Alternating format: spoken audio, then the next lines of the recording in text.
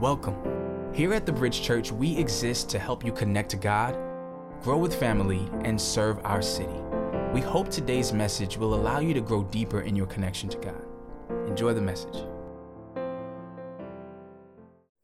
Well, we're in a series right now, and this series is really covering the book of Revelation. And if you look at the book of Revelation, oftentimes people look at that book as a scary book, a book they don't want to go to. They think that the goons and goblins will come out and they'll be scared, and it's like Stranger Things. And the reality is that the book is really not intended to scare us.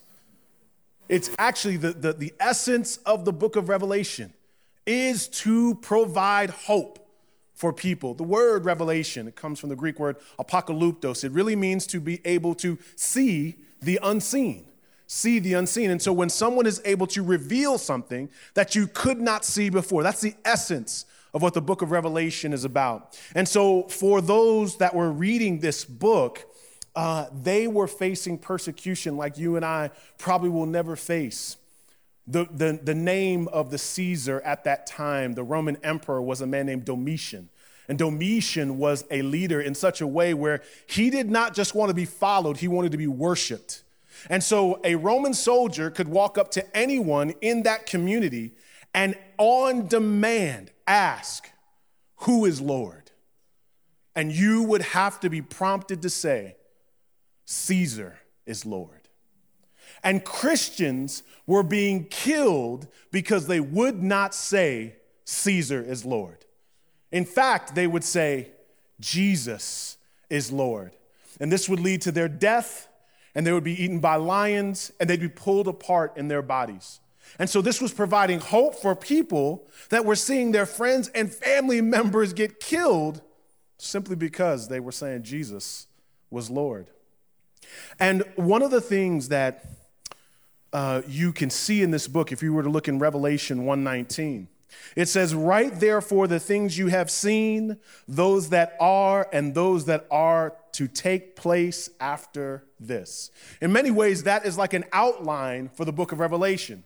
It says, write the things that you have seen. And in the beginning of the book, John sees a vision of the risen Savior, and he describes this Jesus whose eyes are like fire, whose feet are bronze. He sees the resurrected Lord, and he describes him. He says the things that you've seen, and he says those that are. If you look in the next few chapters, he begins to get into the reality of the church. And he tells these 7 different churches who they are behind the scenes. And he'll talk about ways that they are not actually living for the Lord, and some were living for the Lord, but 7 different churches he went into. And then he says at the end of 1:19, he says, "And those that are to take place after this." And so it serves for us as an outline because the last part of that verse, he says, there are some other things that need to take place. So after the churches are talked about and discussed in the first 3 chapters of Revelation, there is another portion, and it gets into the culmination of all of history. It gets into the end of the world in the way that we understand it. And so the beginning of this things that are to come, where it begins is in chapter 4. And in Revelation chapter 4, you know, sometimes you'll see in a movie, they'll kind of give you a scene at the very beginning to indicate how it's all going to end. In Revelation chapter 4, he gives us an opening scene to what all of life is going to end up in. And the opening scene in Revelation 4 is worship. Revelation chapter 4 is this incredible picture of worship in heaven. And so there's this incredible thing that we have to wrap our minds around, is that he says that all of human history is going to culminate not just in a place called heaven, but in an activity called worship. You see, because we have to understand that the way that we see heaven, oftentimes it's thrown around in our vernacular, right? Whereas heaven is seen as kind of an ecstasy, where it's like, man, that bathtub, it was like heaven. Put some Epsom salt in there. It was banging. So it's synonymous with feeling ecstasy or feeling amazing. It's like heaven. Or sometimes we use heaven just in the way of talking about the afterlife. Like, when someone passes, well, we know they're in heaven. And really, we're not even talking about any kind of prescribed religion, or we're not even talking about a way that they even knew anything. We're just saying that they don't live anymore and they're in a better place, AKA heaven. But what this says is heaven, the word there, heaven, is really not about a good old place of like a retirement home. And it's not necessarily a place where we rest or feel good. And there's some reality to that. But the culmination of heaven, if you could define heaven in its reality, it's worship. And it's the worship of Jesus. And it's crazy because think about this, man. These people could die at any moment. Tomorrow could be their day where a Roman soldier rides up on their horse, comes close to them or one of their family members, looks them in the eye, and says, "Who is Lord?" And it could be their day when they decide, they look them in the eye and say, Jesus. Jesus is Lord. So I just want you to understand this, when we open up Revelation 4, we're like, oh, cool, angels. For them, this could be tomorrow. For them, this could be my reality. And so Jesus is revealing to them their future, which was right there. They were on the precipice of death. And in many ways, it's hard for us to imagine, some of the imagery that we'll see, the robust worship that will be. And sometimes it's even hard for us to imagine having this drive just to sing. Shout out to, this is the only shout out I'll be giving of this nature. Shout out to the Eagles fans that won their. Shout out to them. It's very interesting watching the Super Bowl, right?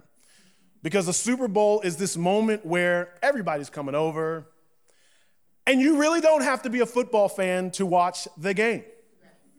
You could be into the commercials, or you could be just into the camaraderie, or you could watch the halftime show, but you're just there, and if anything, you're probably a casual fan. But then there are these, they call them fanatics. And they have suffered much loss. No, real talk. And I know what I'm a Knick fan, praise God. I know pain. I mean, you know what it's like when you're seeing trades and deals and things aren't making sense.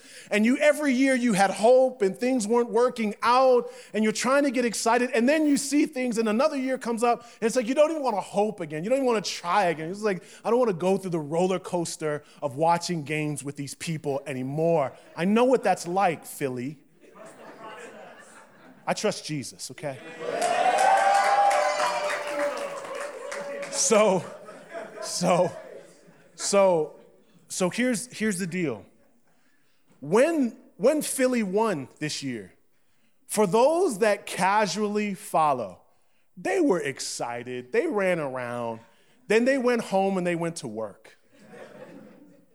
Oh, but for those fanatics, they went to the parade. I'm saying they went to the parade. And they're doing selfies at the parade. And what I'm trying to say is that the word fan is the actual idea of being a fanatic. Someone who is radically committed, whether you're winning or losing, I'm committed. And so when they get victory, their level of ecstasy is a little bit different because they know the pain of suffering loss. And I don't know what heaven is going to be like for everybody here. But I know that when I see Jesus, I will not only be excited about being in his presence because of who he is, but I'll remember the days when I was committed to him when it didn't seem right. I'll remember my losses. I'll remember when I stayed in love with Jesus when everything else didn't make sense. And I'll feel not only, see, you gotta understand, there are some Christians who are saying Caesar is Lord. There are some Christians who said, I don't want to die. I want to preserve my life. And so I'll say, Caesar is Lord. And because of the nature of idolatry, we have things that are rushing in to take away our affection, our attention. You see, your paycheck is asking you, who is Lord? Your job is pressing in, like riding on that horse, walking up to you, looking in your eye and saying, who is Lord? There are women who are dealing with the way that men are looking at bodies and men trying to be confident and tough. And you're trying to be something because you want this affection and this. We have this idolatry in our country because people are it's almost like we're being pressed in to be something we're not. And the reality so who's going to capture your affection? And one day you'll be with Jesus. And you'll say, it was worth it. It was worth it staying committed in the midst of all that foolishness. It was worth it. And that's what these people are dealing with. They're getting a picture in Revelation of what it means to stand and to stay. Look here, Revelation chapter 4, verse 1. Revelation 4:1, Jesus is speaking. John sees this vision in 4:1, and he says, after this, I looked, and there in heaven was an open door.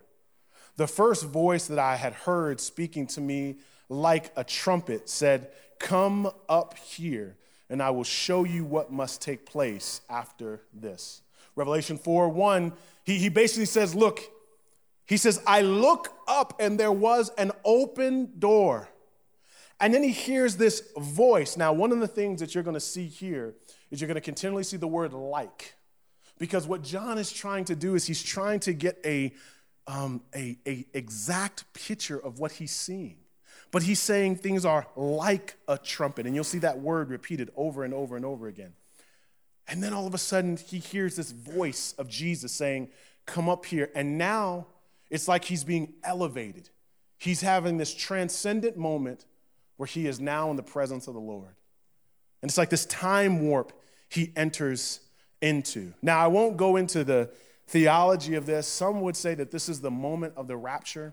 I don't think with the grammar here and with the language of the book, I don't think this is actually where a rapture would take place, where we all Christians would rise and be with the Lord. But what I do think is after Revelation chapter 4, you don't see the word church anymore till you get to Revelation chapter 19. So there's this moment here where we're not really sure what happens historically, but we do see this picturesque moment of us being in the presence of the Lord. Jump down to verse 2 and 3. He says, immediately I was in the Spirit. And so it's like he's in this spiritual trance. And the Lord has elevated him to be in his presence. And he says, there was a throne in heaven, and someone was seated on it. The one seated there had the appearance of jasper, carnelian stone. A rainbow that had the appearance of an emerald surrounded the throne. Now, for those of us that have creative minds, for those of you that can just have imagery floating in your mind easily, I want you, and for those of you that are artists and singers, we don't have enough imagery of moments like this, where he's trying to describe a throne that is in the presence of God. And he's saying that there's someone seated on it, but he really can't get his eyes on him. And he says it has the appearance. So notice he's just trying to describe him. The appearance of jasper, which is like a reddish color, like a ruby red color. And carnelian, which is kind of like a brown type color stone. But remember, he says it's the appearance. So there's this brownish red color emanating before him, capturing his eyes. And he says that there's a rainbow around and green emerald just coming from the throne. And he's saying, like, I'm looking at this person, and it's like I see all these diamonds. And I'm looking around the throne, and it's like, it's this beautiful green. And what he sees is beauty. When he looks at the Lord, he sees all this beautiful imagery of color and shape and size. And he's trying to describe it the best of his ability. Beauty oftentimes is not a word that we might associate with God. But Psalm 19:1 says this: the heavens declare the glory of God, and the expanse proclaims the work of his hands. And one of the beautiful things you could do, now I know we're in the city and we're kind of around a lot of man-made projects, but I will never forget flying into Las Vegas. And I thought Las Vegas was just, I don't know what I thought Las Vegas was. But I flew in and I did not know it was a mountainous region. And I had never been around mountains before. Have you ever been around mountains? It took my breath away. I mean, have you ever been on a sunset beach? Or if you ever been around the water at night and you hear the rushing of water? Or if you ever been to the top of a building and you could just see the whole world? Or if you ever been in a plane and you see everything there? And if you ever had this word come to your mind of amazing or beautiful or that's awesome, have you ever had those words just come out of your mouth when talking about the creation? Here's what I want you to know. The heavens declare his glory. The expanse proclaims the work of his hands. So understand, mountains are telling a story about God. The clouds are telling a story about God. All creation is telling a story about God. And that's not just mountains and suns and moons and stars. That's people. You ever see somebody that's fine? I mean, like fine with a W. I mean, you just think they look so good. Like, you know what I'm talking about? Like you put your hand on your mouth like, ooh, like that kind of fine. Like you just can't get your mind around it. They look so good. Just understand, the beauty of people is intended to declare the beauty of God. All beauty is a small window into the beauty of God. All creation is a small window into the Creator God. And so why is this important? Because God made things to speak of him, not replace him. To speak of him. The copyright is Jesus. The footnote is Jesus. The endnote is Jesus. God's fame, his name, his glory is supposed to be the story we're supposed to be looking at. And so that's why when we look at this, we're like, oh, what's that? Carnelian, Jasper? Oh, okay. Understand, he's saying God is beautiful. He's saying, I can't take my eyes off him. I got a glimpse of the Lord. Whew. My eyes have never seen such beauty. And so, it may not be today, it may not be tomorrow, maybe years from now, but the most beautiful thing you will ever see is to be face to face with your Creator. It will capture your eyes like never before. And so he says, yes, I'm seeing this beautiful imagery. And then in Revelation 4:4-6, he says, my eyes were on this, and I started looking around. He says, around the throne were 24 thrones. And on the throne sat 24 elders dressed in white clothes, with golden crowns on their heads. Now, if we pause really quick and we understand that this imagery of elders, some would say these are angels, some would say these are people. These are most likely people because in Revelation 3 and 2, it talks about how we will be crowned. Well, we'll get the crown of life. And these white robes that they're wearing is the righteousness of God. That Christ's righteousness now covers us. And we now wear white with the purity of God. And a crown to show that we have lived faithfully unto him. And there seems to be some ranking order of these 24 elders. Some would say that 12 represent the church and 12 represent Israel. But there seems to be some kind of pecking order and rank to these folks. But these are the people that God has said sit on my right and my left. These are the people that God has designated to be around him and around his throne. It goes on to say that, look at this, flashes of lightning and rumblings and peals of thunder came from the throne. And it says 7 fiery torches were burning before the throne. And it says, which are the 7 spirits of God. And many scholars would say these 7 spirits are just a picture of completion, the complete picture of God. And he says, again, he says something like, remember, he's up there, he's trying to figure out what he's seeing. Something like a sea of glass, similar to crystal, was before the throne. And oftentimes it's understood this sea of glass is a picture of purity before God. I'll just pause and just look into heaven real quick. And there's people there with white robes and golden crowns. And there's thunder coming from his throne. And there's beauty. And he's captured by it.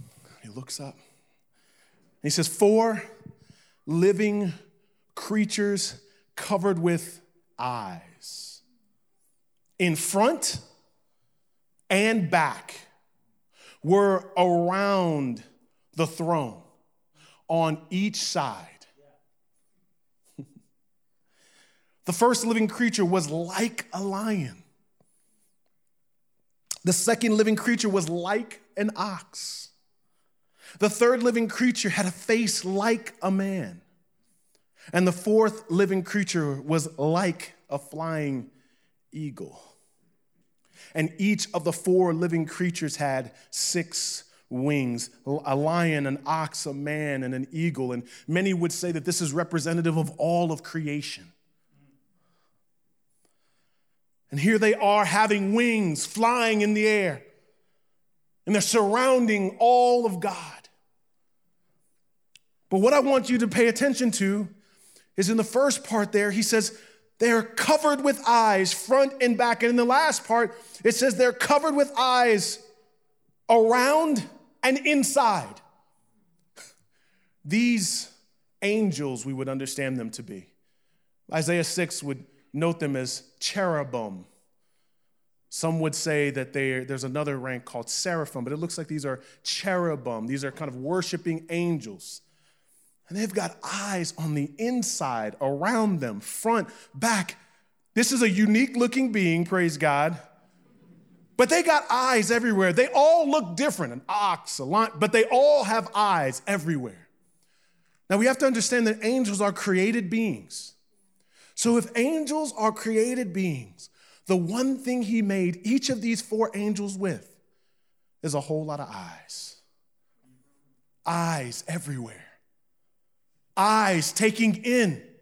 And so they have this picture where they're right hovering over God, and they've got this panoramic view of God, and they see everything. And so what they see is extremely important because we're getting a up close view of God with all these eyes. And this is what they say. Day and night, pause real quick. That shows us that there's a day and night in heaven. Praise God. We can still go out at night. Day and night, for you night owls. Day and night, listen, day and night, day and night, day and night, day and night. They never stop saying, holy, holy, holy. Lord God, the Almighty, who was, who is, and who is to come.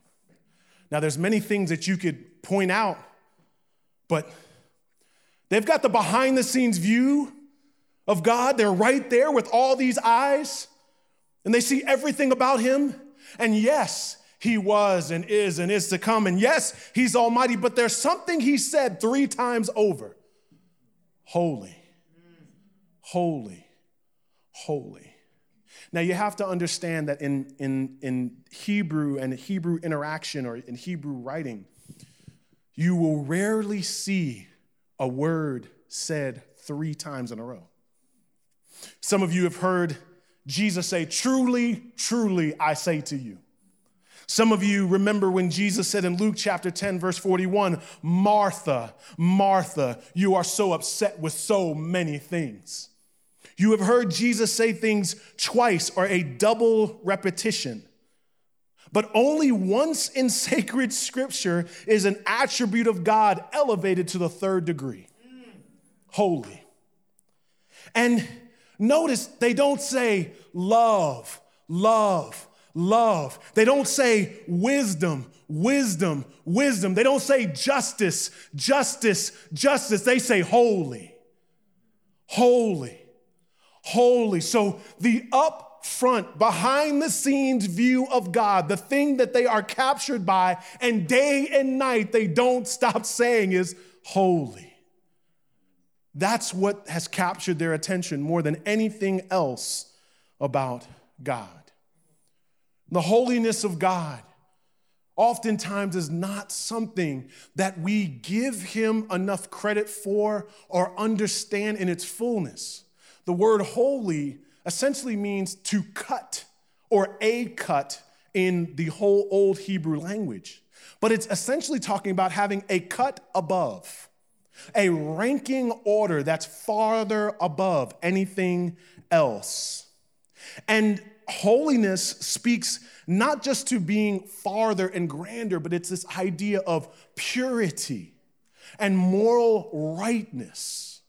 And so he's saying that above all else, God is holy. And that attribute of his actually cuts through his other attributes.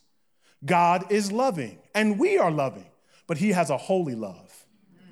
God is just, and we are just, but he has a holy justice. God is kind, and we are kind, but he has a holy kindness. So his holy character, his holy character is what the angels can't get away from day and night. They can't take their eyes off of his holiness.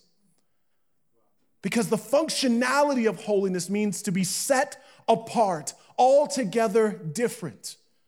And so in the Old Testament, when something was holy, it was set apart or consecrated for the Lord. You'd have a holy tithe, or you'd have a holy Sabbath. 1 Peter calls the church a holy nation, that people ought to be set apart and different for the work of the Lord. And so, why are they bugging about his holiness? Why can't they take their eyes off his holiness? Why aren't they saying, Jasper?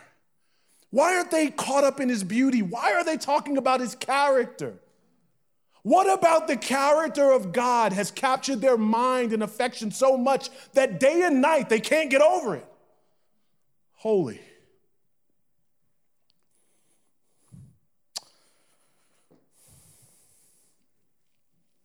If you've ever been disappointed in someone, you ever have somebody you meet and you thought they were all that, and then you got to know them and it let you down? You ever have somebody that you propped up and then you got a little closer and you found out they're not exactly who you thought they were? There wasn't a fullness to who they were. There was a partial understanding of who they were. There is a reality to this worship. And it tells us that above all the things that we will worship about God when we see him, the thing that we long for the most is to be in the context and in the presence of holiness. Because we want to be in the presence of someone who is pure, who is full, who is everything we thought they could be. And we don't understand our hunger for holiness, but we must understand our habit of making idols. Our habit of turning things into something they're not because we have to worship. And so we make people and things into something they're really not because our hearts long for things to be amazing. I mean, this is what I do in premarital counseling all the time. They're like, she is amazing. I'm like, no, she's not.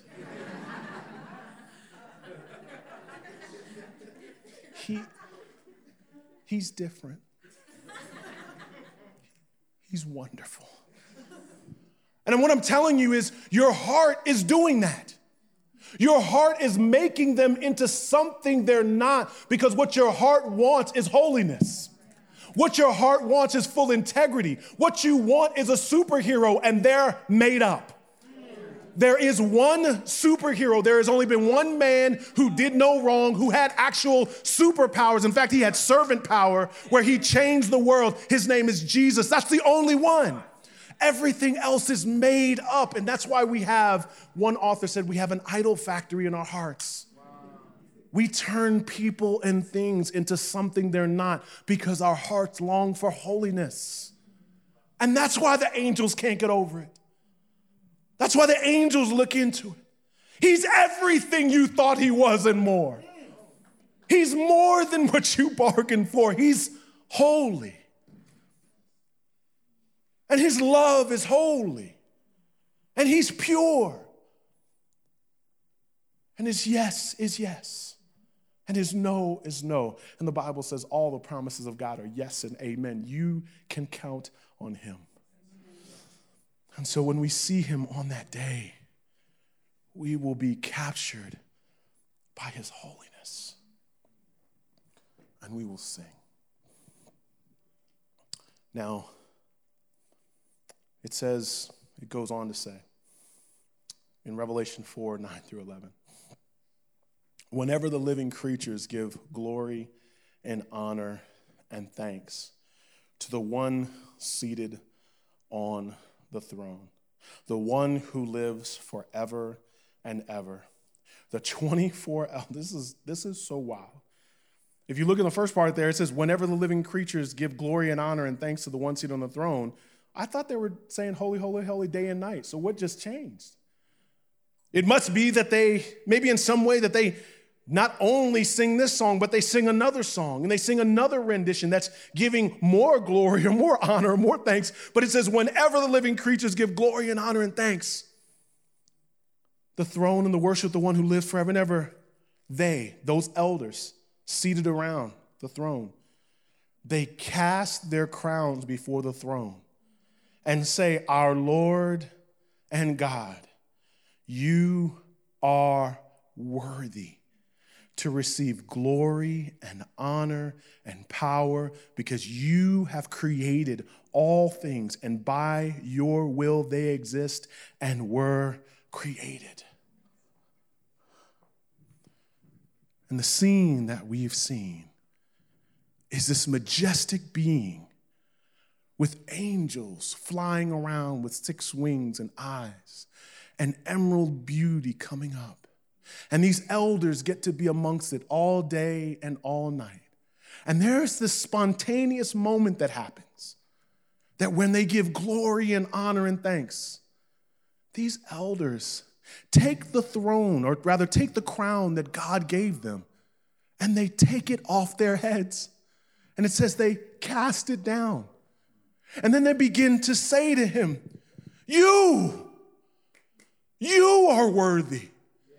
And they're actually taking the credit that God gave them and giving it back to him.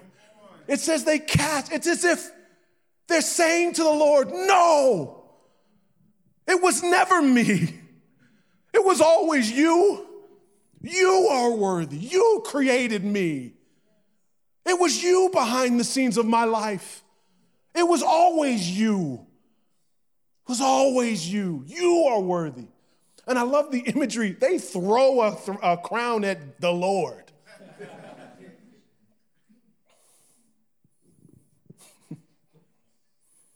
This week I saw a comedian. Her name is Tiffany Haddish. And she got an amazing moment where she always looked up to Oprah. And on the Ellen show, Oprah came behind her and she sat down with Oprah. And Oprah tried to tell her how funny she was. And Tiffany couldn't take it. Because she was like, nah, girl. I've been looking up to you this whole time. She says, I've been dreaming about you. And she felt uncomfortable getting credit for someone she adored. And that is what it'll be on that day. When we will be with Jesus. You understand the Bible says that the Lord will actually look at our work and say, well done. The Bible says that he's the Father who sees in secret. So he sees the private prayer time you have before you go into work and you decide, I am not going to go off. I'm going to be kind and quiet. And I'm going to try to love these people. He sees behind the scenes of when you're giving and you're serving and you're being kind and you're trying to be a holy person set apart. He sees behind the scenes. And the Bible says he will give you credit for all the things you did for his glory and fame. And then he says there's this ecstatic moment when people are giving glory and honor to God, you say, no, not me, not me. And you will throw glory back to God. But what I want you to see is this. Before they said you are worthy, they casted their crown. Before words came out their mouth, they physically demonstrated how much honor they felt that God deserved. And I believe that this is a beautiful moment. The word worship comes from the Old English word meaning worth-ship. And that essentially is saying you're seeing what God is worth and you are giving him what he's worth. And they took the golden crown and they say, it's yours. God has blessed us as a church with people who serve greatly. I've seen your service. Those who move chairs, those who give financially, those who do community well, those who love on people well. And you know what I have found? The people who serve with the most fervor and the people who have the most radical love for God do things in silence. They do things before they speak and say what they do, before they give an upfront presentation about what they do. There is this behind the scenes. And there are so many things that God right now sees. I was in Mississippi preaching. And this woman, she emailed me after my sermon. She said, Pastor James, I moved down here to Mississippi and I have diabetes and I have this depression. And I felt my husband was telling me to move down here. And I'm only down here because I just feel like God wanted us to. But this has been the hardest moment of my life. But she said, there's something you said that I'm going to trust. And what I told her was how much we miss Chick-fil-A.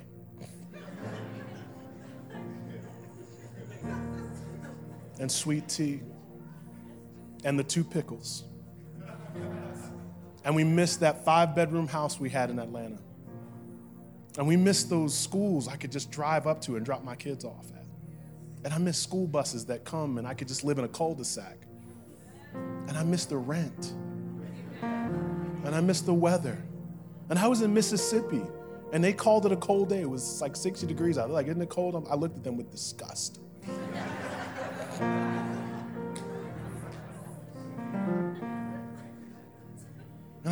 But in the middle of the sermon, I told them when I came up here, people were telling me, aren't you going to miss the South? Aren't you going to miss the weather? And you got to be careful because those kids, they're going to be in school with all types of people, and it's not safe. And I told them, the safest place to be is the will of God.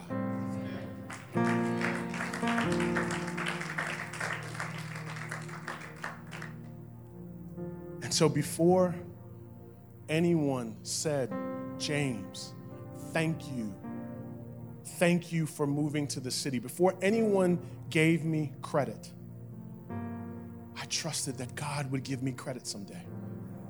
I trusted he would say, well done, because I was doing it for him.